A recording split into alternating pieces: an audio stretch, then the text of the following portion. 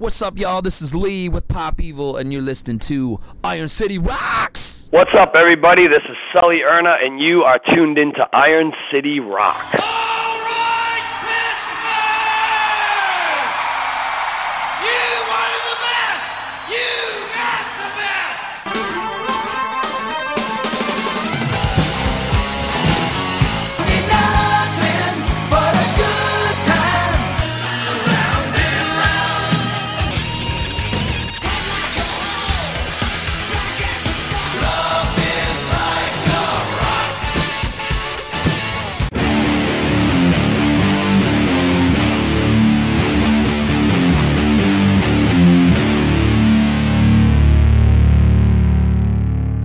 Hello and welcome to episode 387 of the Iron City Rocks podcast. I'm your host, John, coming to you from the Iron City of Pittsburgh, Pennsylvania, bringing you the best rock, hard rock, heavy metal, and blues talk on the net.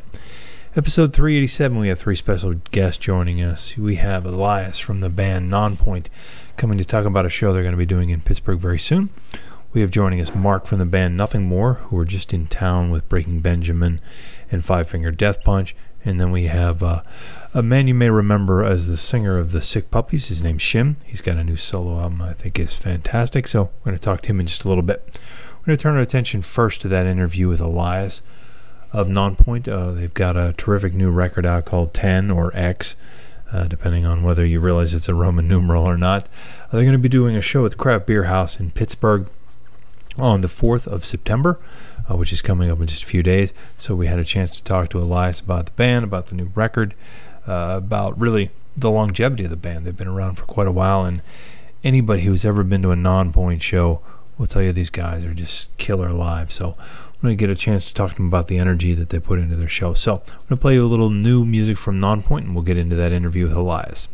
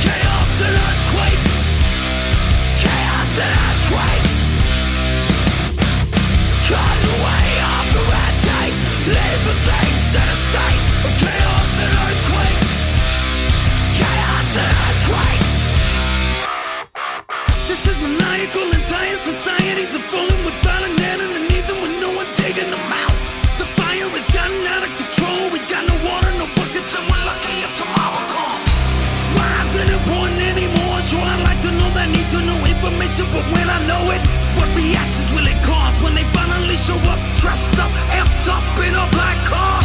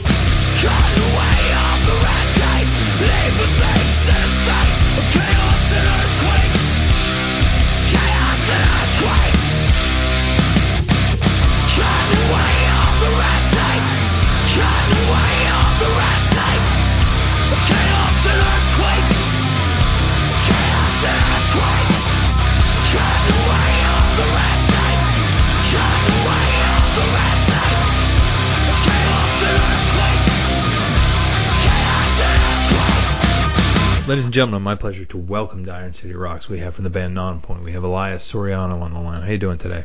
I'm wonderful, sir. How you doing? I'm doing great. This has to be a really exciting time for you. You guys are, a week or so away from kicking off a tour, and you've got a new album coming out. It's got to be a really exciting time to be in a band when you're, kind of getting ready to unleash all that on the world. Can you talk a little bit about the new album? Are you calling it 10 or is it X? It's Roman numeral 10, so okay. It's both. All right. Well, either way, I win. Okay. Yeah, exactly. It's definitely been a talking point, so I don't mind the confusion. No, that's all right. Can you talk a little bit about what went into the album? How the songwriting's progressed, and etc. A lot went into it. A lot of effort from the guys. Some time off. Some reflection from the last record. A little bit of new energy from a new producer. Mm-hmm. Some song subject matter that is that leads from the Poison Red into the next chapter of our lives. Doing it as long as we've done it and being on record number 10. So there was quite a bit of a process in building this record and writing for this record. It was definitely a monumental moment for us. Yeah, and I noticed. Can you talk a little bit about your choice of production? Because I noticed one of the things I did when I anytime I get ready for an interview is I'll go back and listen to some of the older albums, and then some of the singles that you guys have already dropped from the album, like Chaos and Earthquakes, etc. Quite I think a crisper sound. Was that a direction you guys sought out, or can you talk a little bit about that in particular? We really put that in the hands of our illustrious producer, Fred Archibald. He came into the process a bit last minute, but really took the reins, saw the vision of the record, really wanted to make it sonically a very forward record for us, polish up our sound a bit, round out the edges, and really give us some good foundation to move into that next chapter of our career and of our sound. And then he recommended that we use Howie to master the record, and right.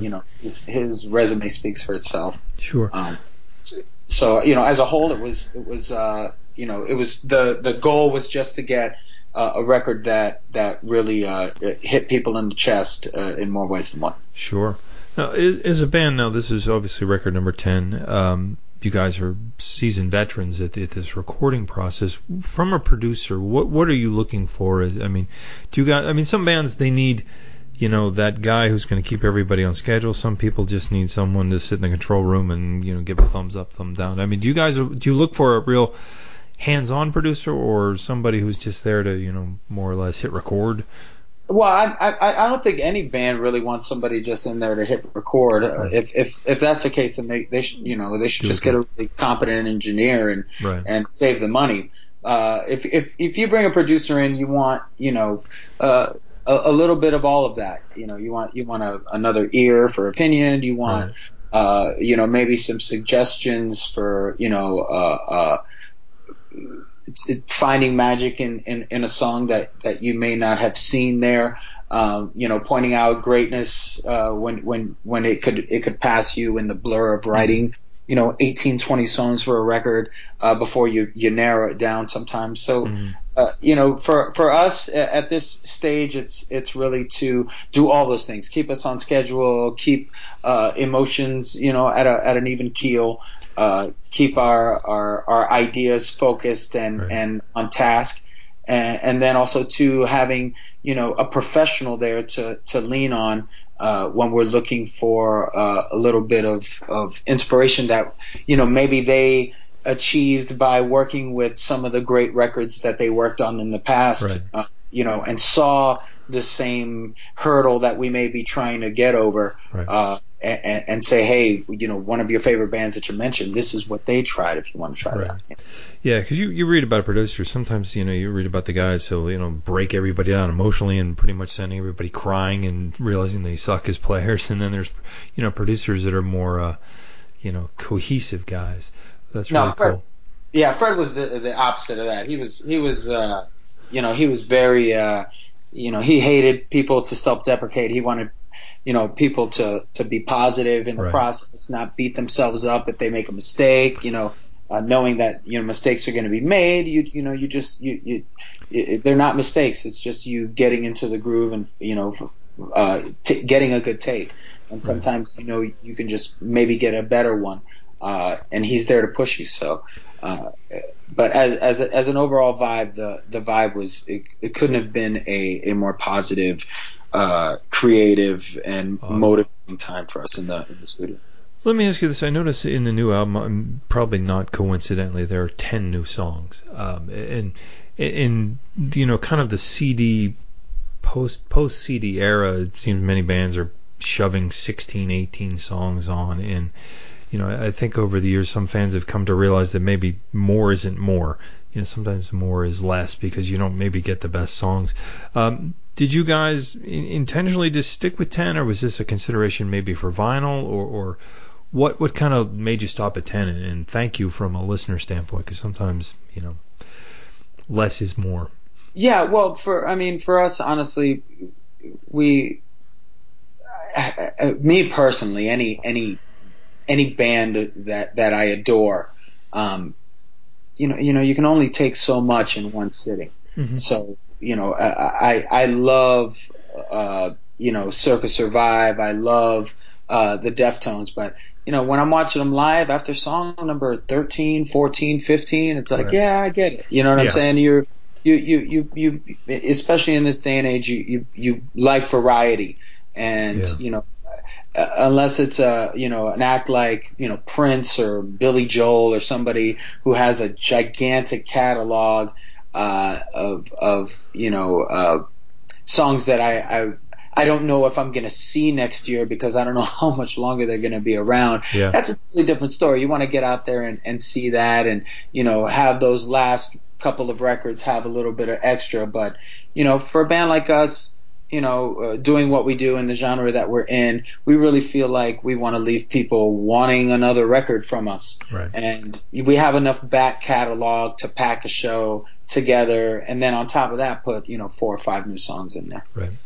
Now, your live show, I think, is really what, anytime we announce that Nonpoint is coming anywhere near our listening audience, people go nuts. They just love it. Can you talk about, obviously you guys have got a very energetic show, but what kind of maybe sets you guys apart from some of the other bands out there? It just seems like people who've seen this band love this band. I think it's the connection with our audiences once they realize why we're there, and the message that we're trying to kind of blanket over all of our music, which is trying to empower people and trying to help people through tough times. Music is therapeutic in any direction you play it. So, for us, once people realize that we're there to not only have a great time, but to leave people, with an impression that they take to the very next time that they see us, whether it be 3 months or if they decide to drive 2 weeks later because they love the show so much. So, we know that's what our goal is. We pride ourselves on the energy level and the anthemic structures of our music, because we want our fans and our fan base and our live shows to be engaging, and that's our goal every time. Yeah, and I've heard from all reports of, like I said, anytime people speak of this band live, I think you're maybe one of the best kept secrets in live music, because people just seem to go nuts. As soon as we announce one, to week after the show, we hear about how great Nonpoint is live. So it's tell the secret. It doesn't have to be kept. Yeah, tell everybody you want. That we talk just a little bit? I mean, you guys underwent some different lineup changes, etc. And the lineup has really solidified itself over the last 3+ years. Can you talk a little bit about how going into the studio this time, with some miles under your belt with BC and etc., how that has evolved? BC is a talented guitar player and a talented songwriter. He is, obviously been a person on everyone's radar. I think his vigor on stage, his style behind his guitar is something that we really haven't had. As an overall package since Andy was in the band. Right. Visually, focus-wise, when it comes to songwriting and actually tracking and wanting to pick apart the songs. So it's definitely a new a new feeling, but it feels right again. Mm-hmm. BC really, found his place in this band, and between what he does in the artwork for us, what he does in the songwriting side of it, it's all it all feels good.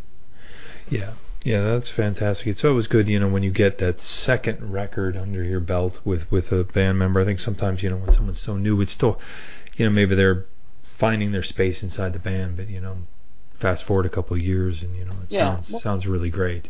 I mean, chemistry is everything, especially when it comes to bands. Mm-hmm. And not this life isn't for everyone. No, they think it is, and sometimes being out on the road, being away from family, the pressures of significant others, they're all factors to whether or not you really feel wholeheartedly a part of something that is so, dare I say, fly by night. Yeah, you're absolutely right. Yeah, I mean, and it's a tremendous amount of work, and I think very few people realize, just because a band is on tour, that they're not necessarily limousines and champagne. It's a lot of vans and motels and phone calls home to catch your kids before they go to bed and all kinds of stuff. I mean, it's a tough life. I don't know how people did it before, FaceTime. It's been or cell phones for that matter. Families definitely suffer. Yeah, exactly. I mean, it's a tough life, and it's certainly not for everybody, and it's not something that everyone can do that long. I think it's kind of a young man's game sometimes, you think, but I mean, for the most part. But if you have family that understands and is seasoned to it, my wife, we're well over a decade. My daughter's 7, so she grew up in it. So it's all part of the life. We get the you take the good with the bad. Yeah, and that's wonderful when you've got a support system at home. I think that makes a big difference. Well, Elias, I want to thank you so much for your time. Again, 10 comes out, I believe it's August 24th, if I'm not mistaken. And you guys will be in town in Pittsburgh on the 4th of September, so I'm sure it'll be a packed house that night, and hope everybody will get out to the show, man. Hey, me too. We're definitely going to put on a show to remember. We're switching up everything and playing a lot of new music, so awesome. People should be excited about that. Awesome. Well, have a safe trip and enjoy the first part of the tour, and we'll see you in a couple of weeks. Thank you. All right, a big thank you to Elias of Nonpoint for coming on the show, talking to us. They're going to be in town at the Craft House Stage and Grill. That's crafthousepgh.com for the information. They're coming on September 4th. Tickets are only $20, so I think you'd be remiss not to get those tickets. I think anytime we put out an announcement that Nonpoint is coming anywhere near Pittsburgh, people go crazy for it. I think they're one of the best kept secrets in kind of hard rock. So if you get a chance, you got nothing else going on next week, Tuesday night, the 4th, Labor Day weekend will be over. Get out to the Craft House Stage and Grill on Curry Road in Pittsburgh for what will be an awesome night of rock and roll. We're going to turn our attention now to Shim, who was the vocalist of the band out of Australia, the Sick Puppies. They've had some pretty good success, some charting albums in the United States in the earlier, about 7-8 years back. They were doing quite well. Shim left the group, and this is now his first solo album he's putting out now. So we're going to play you a little bit of a track called Hallelujah, which I think gives you a little bit of a window into what the new music sounds like, and then we're going to get into that interview with Shim more.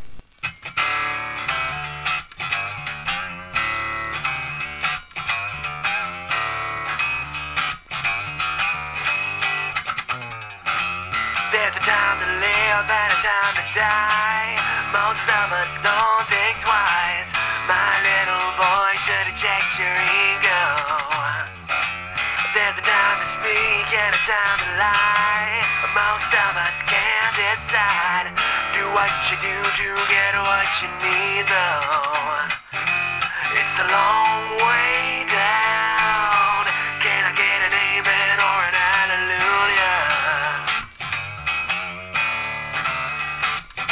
If you're lost or found, can I get an amen or an hallelujah?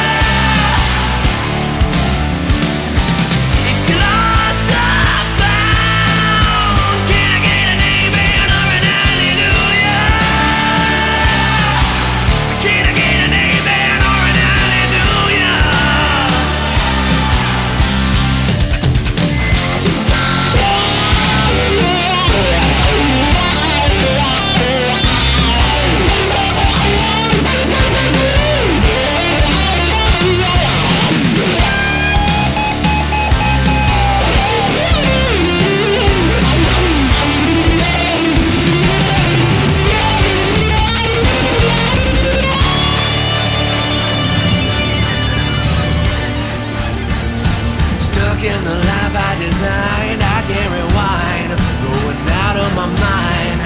And if you feel me, sing hallelujah. And if you feel me, sing hallelujah. And if you feel me, sing hallelujah. And if you feel me, sing hallelujah. And if you feel me, sing hallelujah.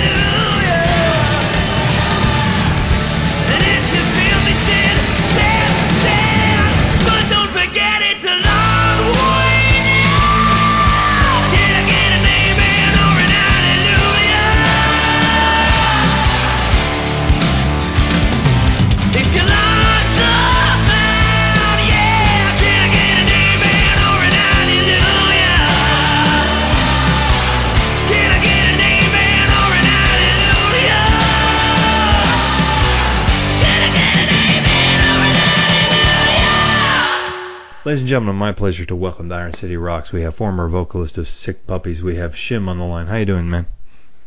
Good, mate. How you doing? I'm doing fantastic. You are about just a couple weeks away here from releasing your debut solo album. Can you talk a little bit about, kind of what went into the album? I know it's got a whole bunch of different flavors, vocally. Yeah, well, I mean, pretty much everything went into the record, man. Like, by the time I was done with it, there was nothing left to give. I gave everything I had. I didn't shy away from anything lyrical or melodic. I didn't try to fit it into a box. You're right, it is a more diverse record, but I just made a point of saying, look, the best songs are going to make it on the record. It's not just going to follow one particular sound for 10 songs and then have one ballad like a lot of records do. Right. I was like, I'm just going to put the best songs win out, and then hopefully that will give it the best chance of success because people love songs. Yeah. Yeah, I know from listening to the first single, Hallelujah, you have kind of perception where this is going to go. And then when it dropped, kind of the needle on the first track, I was like, crap, this is totally different than what I expected. And then it was like, I really love the kind of the ebb and the flow between the 11 songs. I don't know that there's two songs I would say this one's kind of like that one. There's elements of, metal and pop and, dare I say hip hop and all kind of different flavors in there, and that's got to be liberating. It was liberating in a way, but I'll tell you the truth, man, it's only liberating if people like it. Yeah. If you try all this stuff and people go, wow, that sucks, it's not very liberating, man. So luckily, the feedback that I've gotten from the record has been pretty much 100% positive. And yes, a lot of people have said, yeah, this isn't quite what I was expecting. But the truth is, man, I've been around. I've been going to a lot of radio stations, playing the gigs, talking to fans, talking to people that love music. Right. And I thought I was the only one that thought that rock music is starting to get a little stale. Yeah. And people, they don't talk about it until you really bring it up and you say, look, what is your opinion on the records that are coming out at the moment over the last 5 years or whatever? And people are really looking for something fresh. They're looking for something that just doesn't sound the same all the time. Right. And so that really gave me the sort of logical basis for saying, all right, well, there's a marketplace for this. People want to hear something a little different. Luckily, people already know my voice, so I've got, I've got a little bit of a leg up. But but for the most part, it just seemed smarter to do something that was fresh.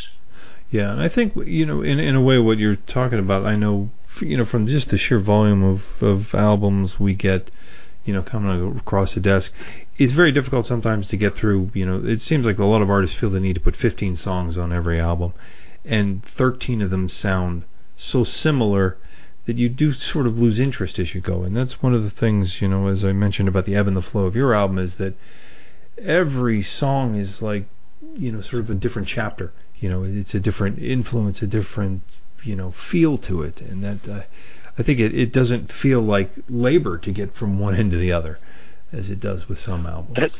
That's great. I appreciate that very much, because I did actually work very hard to try to create that right. And that's why I only put 11 songs on the record. Originally, I was only going to put 10, because I thought, if you can't get it done in 10 songs, you got bigger problems. Right. Now, do you, as far as your time with the Sick Puppies, I know you left that band. How long has it been? 4 years ago, something like that. Does that help, especially in the U.S. market, which is kind of our wheelhouse? Is the name recognition there? Do you feel that kind of people were sort of looking for something from you, or is it sort of like starting over? It's a little bit of both. When I tell people, hey, my name's Jim, I've got a new record coming out, they go, oh, okay.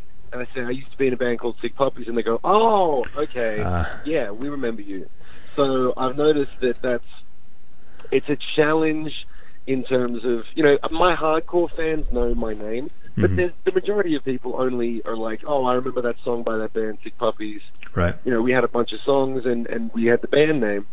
So now that the band has moved on with a new guy and are doing their own thing, there is definitely a challenge to sort of rebooting what I'm doing. But at the same time, it is a noticeable, there's an element of freedom, and there's an element of, I've got a little more space now, because if I was to have made a Sick Puppies record, it really probably couldn't have sounded quite like this. It wouldn't have. I wouldn't have had as much room to move. But now, because I can say, hey, I'm the guy that used to be in Sick Puppies, but this really is a new thing. This is a fresh start. And if you like Sick Puppies, you're going to like this record. That's guaranteed. Yeah. But it's going to be more. There's a lot more to offer now. Sure. Yeah. Now, did you co-write? I know in the Sick Puppies, you guys kind of were, at least in the publishing end, have it look, appeared to be somewhat of a democracy. But I mean, on this album, did you use co-writers, or how did you approach the material? On the Puppies records, we co-wrote a lot of the songs. Like a lot of the songs were co-written with other writers. You go to Nashville and you write with these guys, and then Rock Mafia that produced the records, you wrote a lot of songs with them. It really taught me a lot about songwriting. It's taught me so much about structure and all that stuff. So when it came time to make this record, I still went and wrote with a few of the people that we co-wrote with the Puppies. Right. But a lot of the songs I actually wrote and produced myself, because now, after all that experience in the band, I was able to do it. Right. Because I had learned so much by doing it with the band. So there's a few songs that are co-written, a few songs that are produced by other people, but more than half the record is self-produced and written I just wrote it myself. Yeah, and that's certainly got to be a leg up than, if you were a brand new artist, coming into this totally green. You've got, a wealth of experience you can't buy in starting your solo career. You know some of the ins and outs of the music industry. You've lived it and breathed it for this amount of time. Can you talk, as far as guitar playing, I mean, you do all the guitar playing on this album, or do you have another guitarist in the band at this point? I have another guitarist in the band. He's not, I found him after the record was finished. Okay. I played most of the guitars. There's a couple of songs where, actually, Tyler Bryant from Tyler Bryant and the Shakedown did a solo on Our Time, and a couple of guitar solos were played by another guitar player that I wrote the songs with. But for the most part, yeah, I pretty much took care of, I took care of like 80% of all the guitars on the record. Now, when you do the songs live, I mean, being the singer and the guitar player has always been a mystery that, I'm always envious of people who can sing and play the guitar at the same time. It's like patting your stomach and your head at the same time. Do you have to, you rely a little bit more on a guitarist live, or are you still able to kind of, I know Tyler, for example, is an amazing guitar player. He's one of those guys that can naturally do it both so well. Or how do you kind of break up the guitar work live? It's been an interesting challenge, actually, because I've never done it before. I've always been the primary guitar player. I was only ever in Sick Puppies. Right. I started playing guitar, I started writing songs, and then I started Sick Puppies, and then that was it. Bingo. So one of the things that I needed to work out with the guy who plays guitar with me now, his name's Pal. He's a Thai guitar player, and he's very good. And so I needed to figure out, okay, which parts do you take and which parts do I take, and why do we take those parts, and how do we transition from the verse to the chorus into the solo, because you're going to do the solo because I can't be bothered learning. Like, I piece my solos together, and I rehearse them, and then I don't really consider, I'm not really a great guitar player. I definitely have to sort of like Pro Tools my solos into shape sometimes to get them to the point where they sound like they were all played in one take. So when I play them live, I'd rather give them to someone else, and I'll just play the rhythm and not worry about it. So that was, it was kind of, it took about a month or two to really find what the parts were, who was going to do what, and also why. Like, why do you go there and I go here? Because, and I had to change what I was doing now that I knew what he was. It was actually a really, it was an evolution as a guitar player to figure out where the space needed to be. Yeah, I mean, that's a great point. When you're used to being the only guitarist and now you add a second layer, it's very easy to create muddiness, for maybe lack of a better term, if you don't get out of his way and he get out of your way. Stylistically, would you consider him very similar to your playing, or did you kind of just go for there was something about it that just spoke to you when you saw him play, or how did you, how does one... I went with him because he was different. I didn't want someone that could play the way that I play, because I knew I was going to be doing that already. Right. The main thing that I was looking for was a swagger to the solos. Like, he has a backbeat way of playing, but it's an interesting thing, like, because like when you play, guitar over bass and then bass over drums, and you put together this three-piece thing, it gives you, like, for me as a guitar player, it gives me a lot of wiggle room to play however I want to play. When you have a second guitar player, you really got to lock in together. And my way of playing is very on top of the beat. His way of playing is much more behind the beat.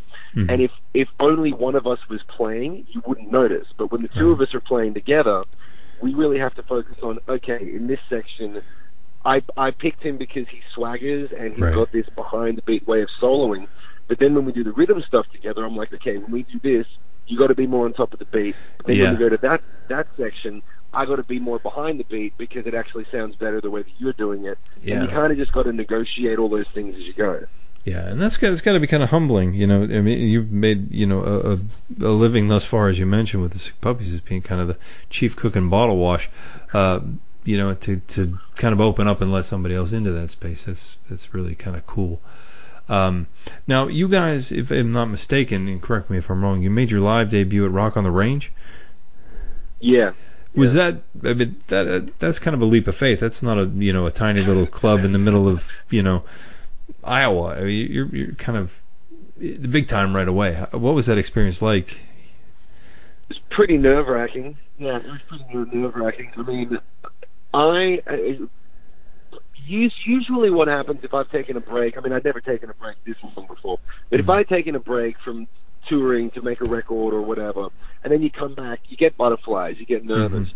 This time, I felt so sleepy. It was the first and only time it's ever happened where I just couldn't muster up the energy. I was like, my body was just like, don't go out there. Don't get on the stage, because I was so nervous that my body kind of shut down, and I had to smack myself in the face and drink some Red Bull and get my ass in gear. So, and the truth is, I don't really, like, none of the band really remembers the show. We all were just so freaking out, and, like, the adrenaline was so crazy. We only had a 30-minute set, and but we got it out of the way, and I think it is that thing where, like, you know, to make a solo record, to start your own record label, to do all of this myself, it's a huge leap of faith. It kind of just goes with the vibe of the entire project. Right. You know, like, just go big or go home. You know, and it really is that. Like, this, you never know, man. This may not work. Maybe I put the record out and it doesn't do anything, and nothing happens, and then I'm like, and I'll just go bankrupt. But at least we went big. You know, it's a big sounding album. The band is dope. The band is amazing. And we're playing big festivals at the moment and big shows, and now we're just working on getting the big support stuff, building it into something big. Yeah, and that's certainly, I mean, I think so many times, you know, there are artists who put out what sound like incredible albums, and it's a matter of it not getting the exposure it needs to become big.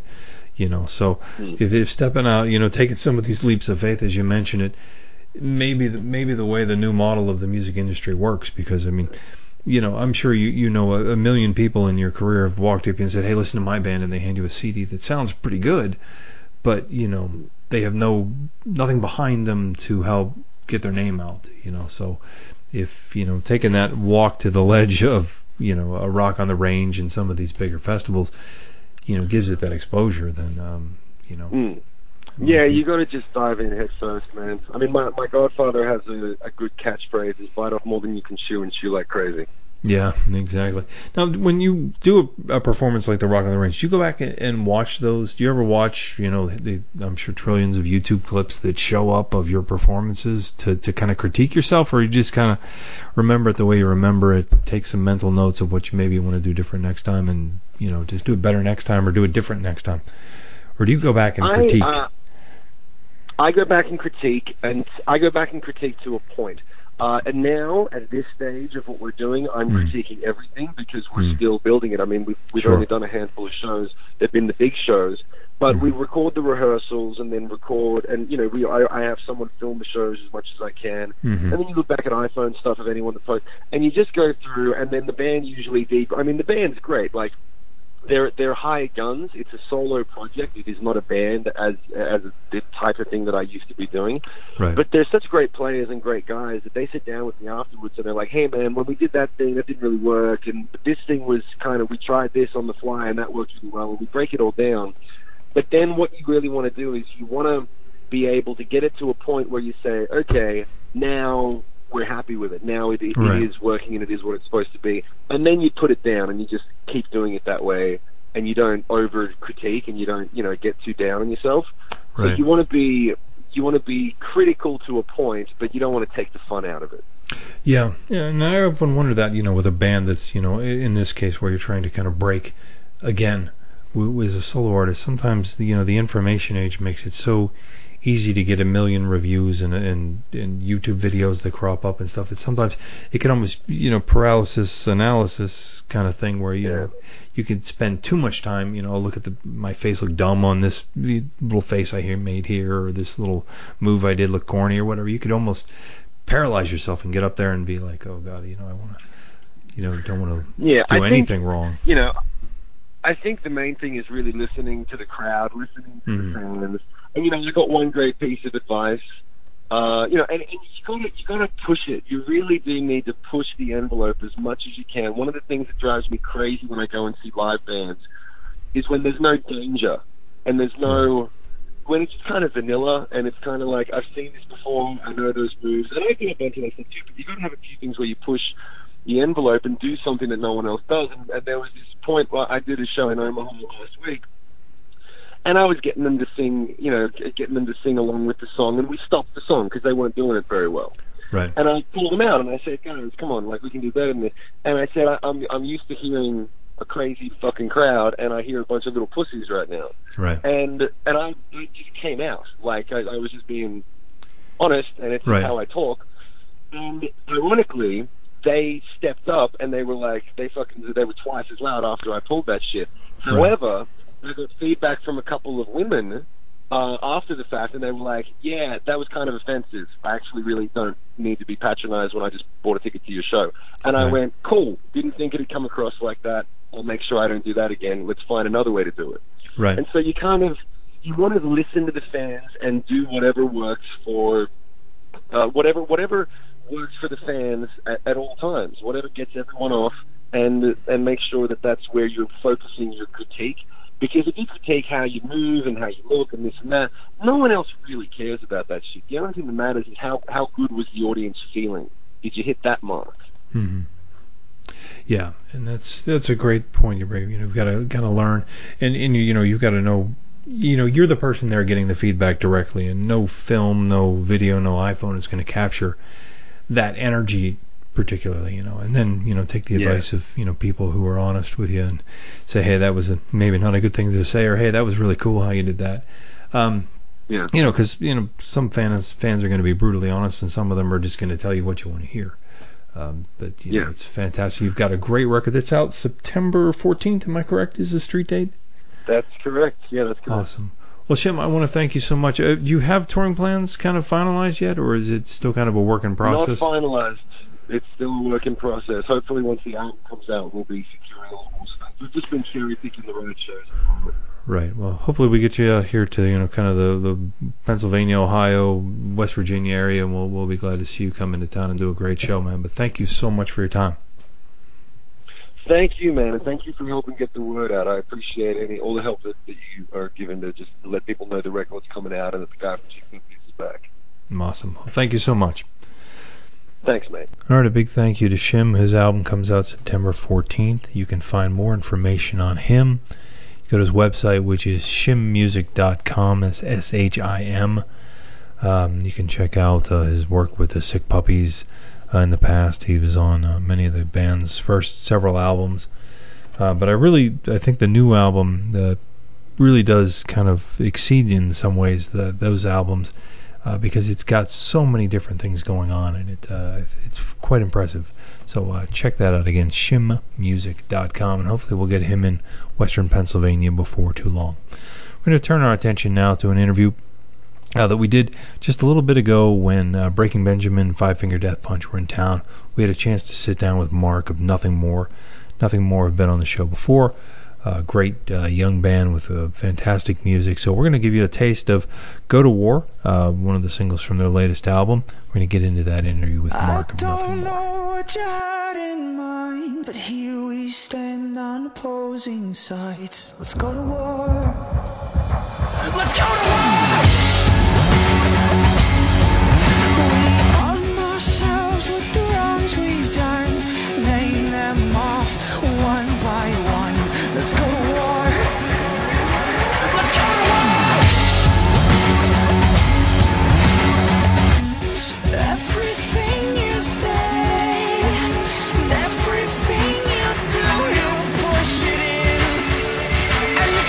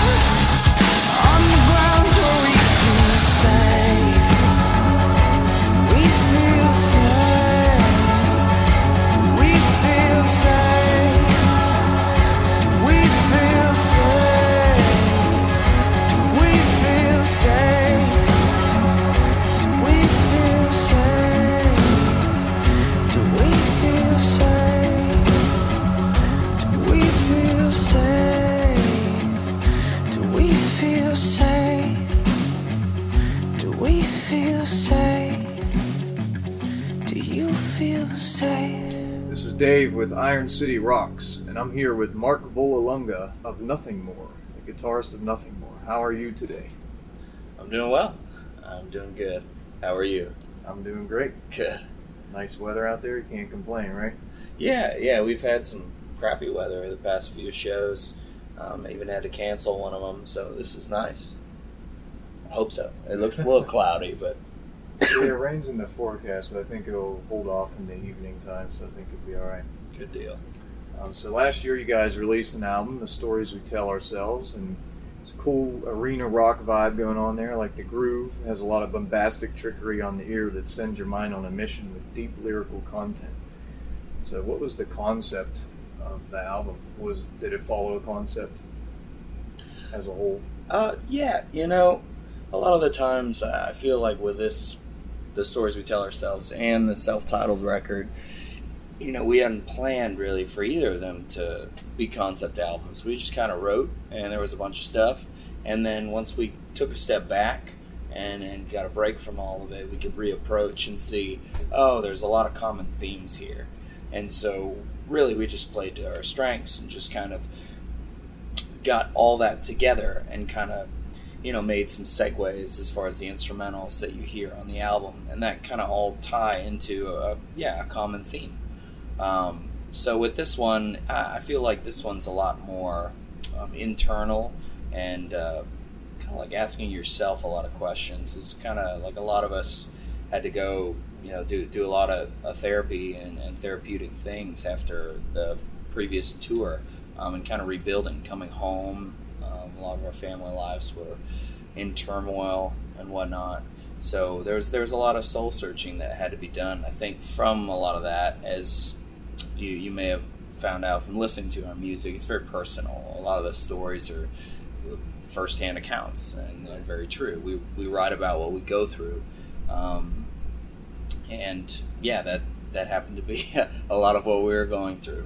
So hopefully, the goal, even since our first record, which title was Shelter, we hope that others can relate, connect, and find peace in a lot of our music. That's cool. I like that. And this album was written on the road for the most part, correct? Yes. A lot of it was. It started that way, kind of in, all individually in 2015, and then 2016 we did kind of get to go to the jam room. One big thing that was very different was Johnny had played drums on every single record before. Paul, our previous drummer, played a few tracks. But Ben actually came in, and we were so comfortable and committed to him that he played on every single song. It was kind of to the point to where Johnny completely trusted him. And that honestly freed Johnny up to just be a singer and think objectively about that a lot more. And I think that was a big strength. And sorry, so to go back to the question, we did get to go into the jam room first part of 2016, and then we actually did a lot of the recording actually kind of right where we're sitting right now.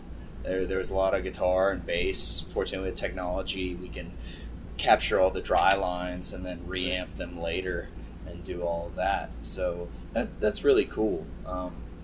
We were just trying to be productive with our time because we have to tour too. Right. Cool. Yeah, for those of you that don't know, just to reiterate what Mark talked about, Johnny Hawkins, the lead singer, was originally the drummer in the band and then decided to change the singer and be the front man of the band. So that's a pretty cool change as well. I think that's pretty neat, and a lot of respect for him to take on that role. And it's a good Don Henley / Phil Collins move, Right. So I listened to the album, and I think it's pretty cool. I like it. Ripping Me Apart has like a Tool-like bass line in there. I hear like a lot of Tool influence. Very hardcore breakdowns. Don't Stop. I like the part that's kind of like Indian style. It sounds like an Indian style guitar riff in between the verses. And that also has hardcore breakdowns. React / Respond is an odd time signature kind of instrumental. with the use of dialogue, and there's a lot of use of dialogue on this record. Can you talk about that and the importance? Yeah. You know, Alan Watts is a great Eastern philosopher that a lot of us have vibed with a lot, and he's actually on the self-titled record too. There are several tracks to where we paired some audio lectures of his into our music. Unfortunately, he passed, I think, in the 70s, but a lot of his legacy still lives on through his family, and his recordings are amazing stuff to hear and listen to. We just thought he was a great mouthpiece for a lot of the Eastern philosophy, just kind of how he put things for our Western ears to hear it, and a lot of things that we vibe with and thought were very cool and neat and similar to some of our own concepts. That's cool. Yeah. Very cool. And then you got the single "Just Say When" that is number 18 on the Billboard rock charts, streamed 5 million times, and the video for that song was viewed 1 million times. So what are those accomplishments? What does that mean for you to be in a band that has a top 20 song right now, 5 million streams, 1 million views? Yeah, completely honored, stoked. It's also really cool that a song like that, I think, is getting more popularity. Because it is so minimalistic for us. It is, that song especially is about the vocal, the lyrics, and the melody. And it's just, that's the core of the song. It's really neat that we can showcase that strength of ours too. Something I feel like a lot of bands, rock bands or metal bands in particular, don't get to do very often, which we can, flex and get really heavy, on some other tracks, which is, part of our roots too.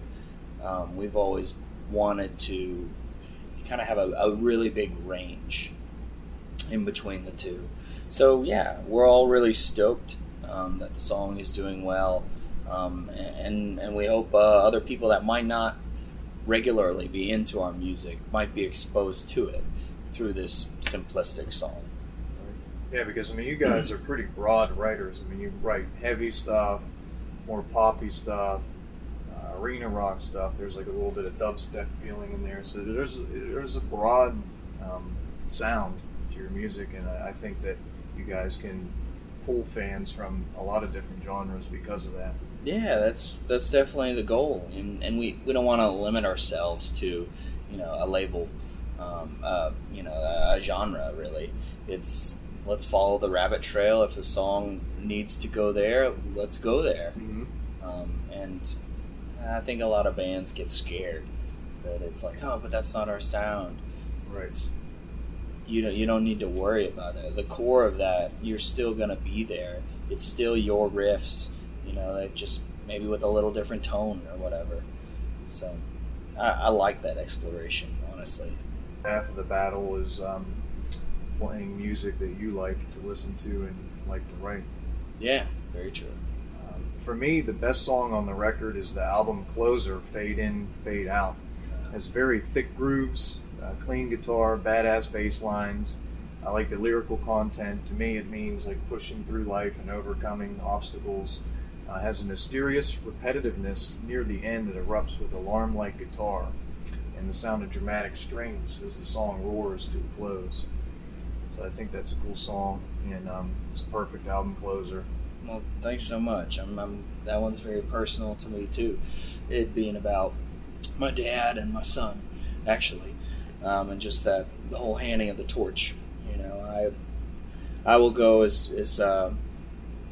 I will go on with everything my dad has passed on to me, and I hope that I can make him proud. And in the same way, I only hope, I know that my son will carry on. And his name's Phoenix, and that's kind of how I got the crossfade idea.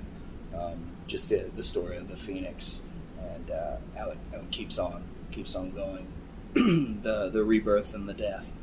So that's cool. I'm super honored that a lot of people have really reacted with that song too, considering it is kind of more of an experimental, almost progressive song. Right. But it does have a very gettable lyrical content, and it is very personal. And I love that song kind of, you kind of hear more of a Led Zeppelin almost type of influence there. Even story like the Beatles or the Eagles, which is cool. We don't really get to go there very often.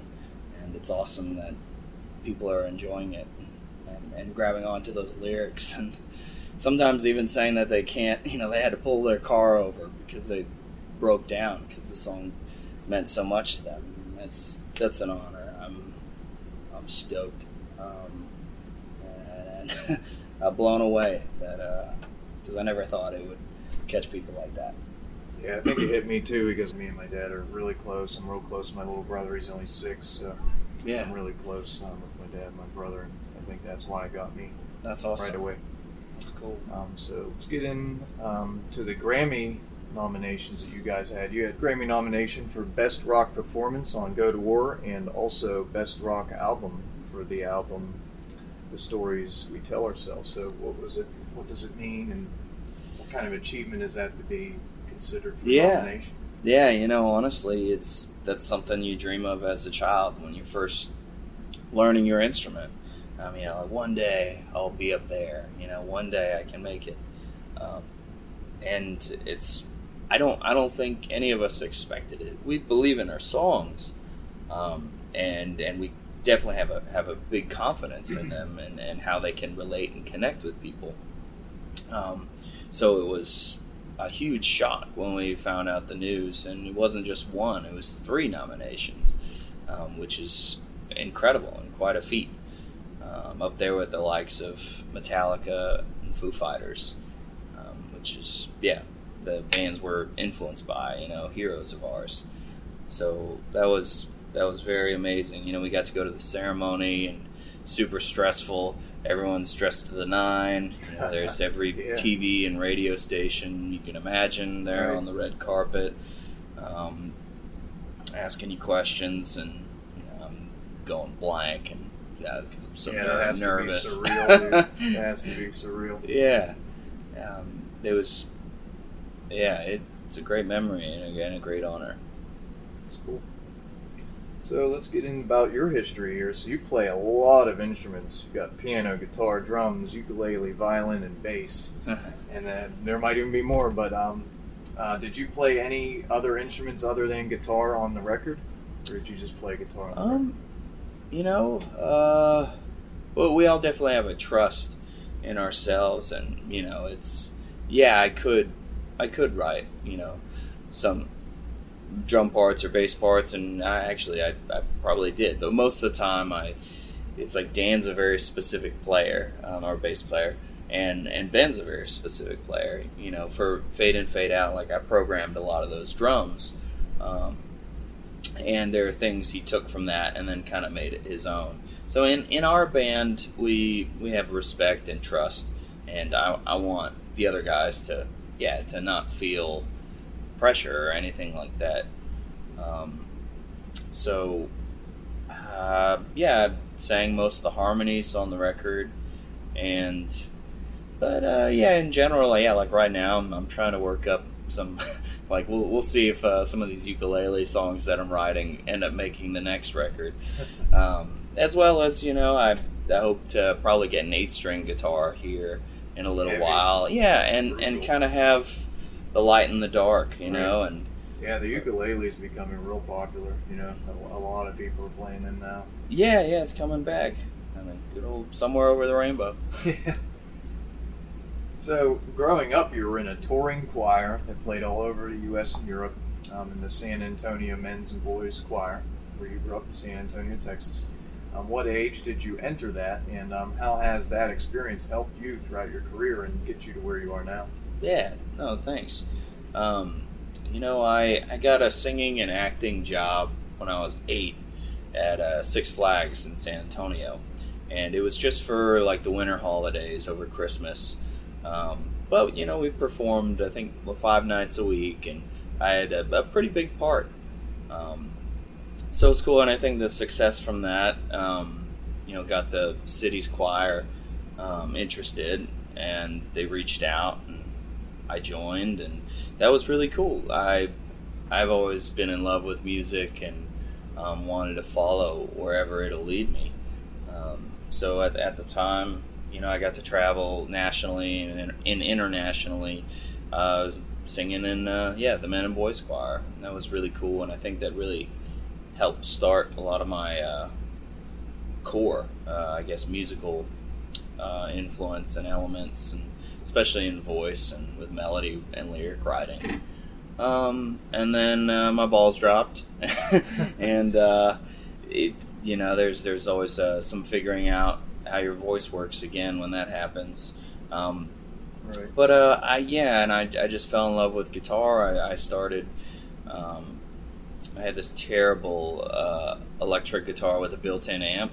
It sounded awful, but I was obsessed with it, and I learned as many Metallica songs and Nirvana songs, Blink-182, as I could, and then met Johnny. Like a year later, he asked me to be in the band. I said no. I just wanted to play other people's songs.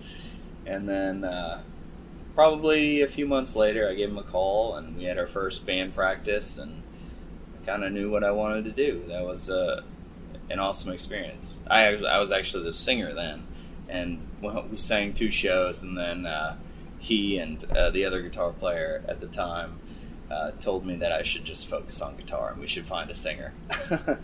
So that was disheartening, but it was what needed to be done. Yeah, it has to be a sweet experience getting into a band and going from evolving into a band from the choir gig. That has to be cool too. It had to be a great experience growing up. Yeah, it was weird, it's not like choir boys get a lot of good attention. But I'm grateful for it now. So your parents were both musicians, and they got you into music at a very young age, obviously, with the choir. What have your parents played? Yeah, my mom was an excellent viola player. Okay. So she did that all through high school and excelled greatly, and then actually kind of that fell off, and she got real interested in painting and just started doing that. My dad was I don't see how, because his rhythm is so bad, but he was a percussionist, drummer. Sorry, Dad. But he played guitar as well, and he loved the Beatles and the Beach Boys, mainly being from San Francisco. So that was his vibe, and he tried to teach me when I was 9 on acoustic, and I just wasn't having it. I learned a few Beach Boys songs and stuff like that, but it was just so hard. It just on acoustic, it really hurts your fingers, and harder strings. Yeah, when you're a kid, and it's like, well, this isn't fun. Right. So I don't have the patience. I'm not going to spend my time doing this. So I just enjoyed singing, and I didn't even try with guitar. And then, learning on electric later, it was so much easier. So I definitely encourage kids and everybody not to start on acoustic. It's just work up to it, I think. You went on to study music theory and composing and classic guitar in college for 2 years. And what have you learned in college that has brought you to this point and helped you progress in your writing and your thinking musically and thematically? Yeah, that's a great question. I'm so thankful and grateful for all the theory. I'm a big music theory nut. Always trying to find patterns and formulas, if you will, for things, whether it be time signatures or keys and ways to break the rules. And I think that's the most important part. I was nervous about learning a lot of theory at first because I didn't want anybody to tell me how my music should sound, because it's true. At the end of the day, if it sounds good, then it sounds good. It doesn't matter. But that's the whole point. When you learn the rules, then you learn that they can be broken, and they're meant to be broken, because that same rule does apply. At the end of the day, if it sounds good, who gives a shit? Right. Yeah, and then it starts to separate you from everybody else out there. Yeah. So that's a great thing. I like separation. I like people that think outside the box and write outside the box.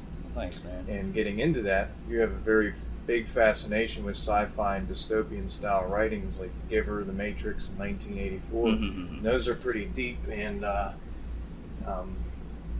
crazy writings there, so I'm sure those helped you develop a little bit of music theory as well because of the books that you like to read and movies you like.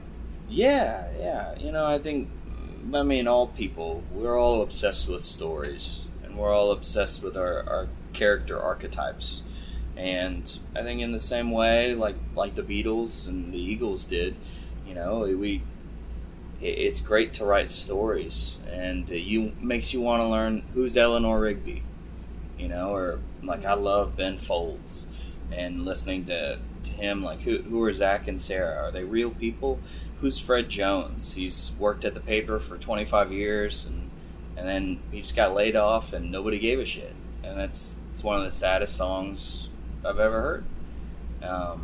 And yeah, it makes you, the character development, and that's cool that you can have such a strong reaction in a 4-minute song, which is extremely hard to do. Movies are at least an hour and a half a lot of the times, and books will take you hours and hours to read to let your imagination build.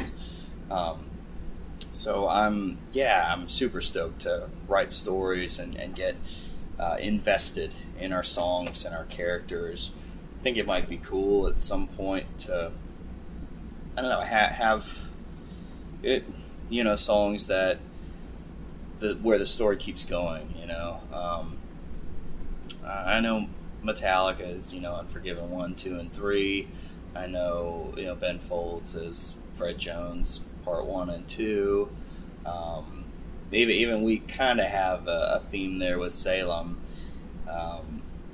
Salem's on The Few Not Fleeting, and then Sex and Lies is kind of secretly Salem 2, and Let 'Em Burn is kind of Salem 3. They're all detached, even though they carry a lot of the same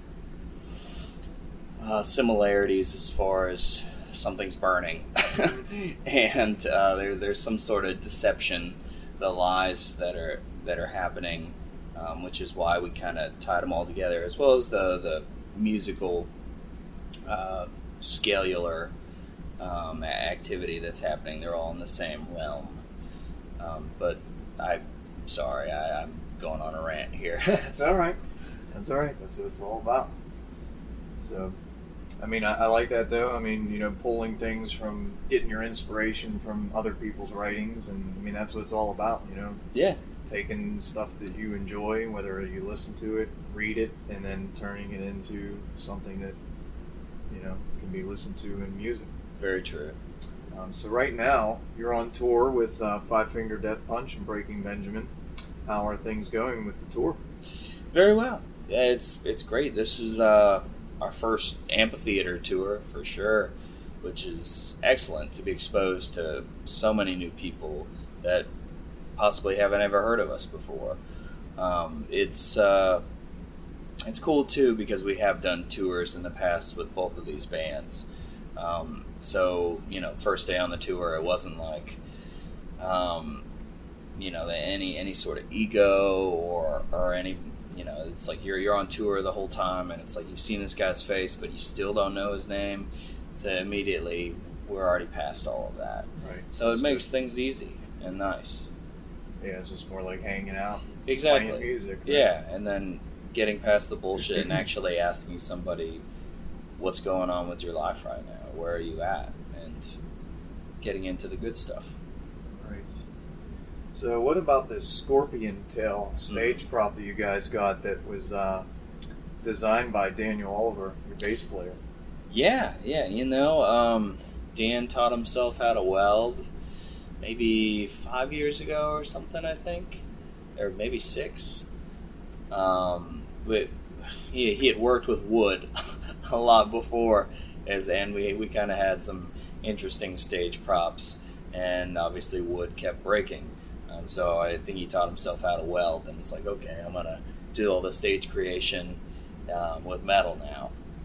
It will last a whole lot longer, and he's come a long way. It's crazy to just look at his creations on stage and let them define our band and be a part of the whole aesthetic. we've always been a band to care about our stage performance and do things a little differently. Yeah, it's a good thing. Yeah, rather than just coming out with a little bit of lights and playing, you guys go above and beyond and give 110%. Yeah, exactly. So, Johnny came to rehearsal one day with this kind of video game looking MIDI controller, almost like the Switch. You see the Nintendo Switch over there. So he was pressing buttons, and he ran it through ran guitar and bass through the computer, through the software program, and he was able to glitch out the guitar, and he would like turn the controller sideways, and it would do this big pitch bend, and then like do a tremolo if he did it the other way. So we were like, this is awesome. We want to definitely do this live, but this doesn't look cool at all. You're playing video games, and controlling what we're doing. Right. So we need to exaggerate this. And then Dan's, light bulb went off, and he kind of went off to the races. And so he built this crazy addition that adds on to Drumtron, which houses Johnny's front drum set, which is basically like a kick and a snare. In this metal concoction, and so at the end of the set, it's attached to this 9-foot lift that propels Johnny up about 15 feet in the air via airbags, and then the whole Drumtron flips over. He pulls up the Scorpion arm, and he's got the levers just like the video game controller, to where he'll move one lever, he'll pitch the guitar up, he'll move the other one, he'll pitch it down. Then he's got a few buttons that will tremolo or stutter the guitar and the bass. So it's this kind of larger than life thing that we're stoked to do every night, and kind of stand out in a good way, as well as hopefully challenge bands and artists to do something different. Right. Because we've all seen a lot of the same shit before, and it's important to spend time in that part of your artistry too. So yeah, that has to be a cool thing with the stage props. Like I said, I always like bands that go above and beyond and give 110%. Thanks, man. You're also playing shows in between as a headliner. So how are those going? Yeah, they're great. We actually have Bad Wolves, the opening band. They're playing these shows with us, as well as the band Eyes Set to Kill. And then they're great friends, as well as our drummer has been dating their singer Alexia for a long time. So honestly, we're happy to do that, because that means Ben gets to see his girlfriend more on the road, and they're a great band. So that's fun. There are a lot of these shows on this tour to where there are 2 days off. So a lot of the times we'll say, oh, well, we should be working. Let's book a headline show that doesn't piss anybody off or any promoters or whatever. We can do it within a certain radius to where it doesn't affect any of the other shows. Right. And we can change up the pace, play a longer set, and kind of make it our show. Core fans. Bingo. Yeah. So that's this nice. show allows you to get some new fans potentially, and then your headliners are cool. You're right. So that has to be sweet. Yes, sir. Is there any additional things that you would like to add before we wrap it up? I know this tour takes us to mid-September, and then we get a 2-week break, and we come back. I'm really excited to do a self-help fest. Get to play with Limp Bizkit, which is awesome, but as well as to give money to this charity, and charities like anti-suicide awareness programs and mental health organizations. Because we have a lot of songs and things about those type of things, so that's right in our wheelhouse. And after that, we'll go to Europe with Bullet for My Valentine and Of Mice and Men in October, November. Then we're off for a week, and go back out with 3 Days Grace for Canada and Northern Canada. So we're pretty busy out through the end of the year, but it's work season. And I'm happy to keep spreading the tunes and have people connect and relate to the songs. All right. Well, don't forget to follow the band Nothing More and guitarist Mark Vallelonga as they tour the U.S. and Europe. Keep supporting rock music so it will continue to live throughout our veins each and every day. Thanks for taking the time to talk to me today. Have a great show. Iron City rocks, and so does Mark Vallelonga. Cheers. Thank you. All right, that about wraps it up. We want to thank you for sticking with us. This is a long one tonight. We've got Nothing More. We want to thank Mark, also Shim, of Shim Music. Got his new album coming out in just a few weeks, and also want to thank Elias of Nonpoint, who will be in town on the 4th of September to do a show. So check all those out. You can find more information on any of these guys at IronCityRocks.com. You can go to the show notes. We'll have links to all their websites. You can also find more about us at IronCityRocks.com. Go to Facebook, Instagram, YouTube, or Twitter are all /Iron City Rocks. Also want to remind you we have a show coming up. Iron City Rocks will be welcoming Gwar to Mr. Smalls on the 14th of September. So if you've never seen Gwar before, all the bombastic insanity that is a Gwar show, we invite you to check that out. Tickets available. You can find information on our website for that as well. So until next time, we want to thank you so much for listening, and take care.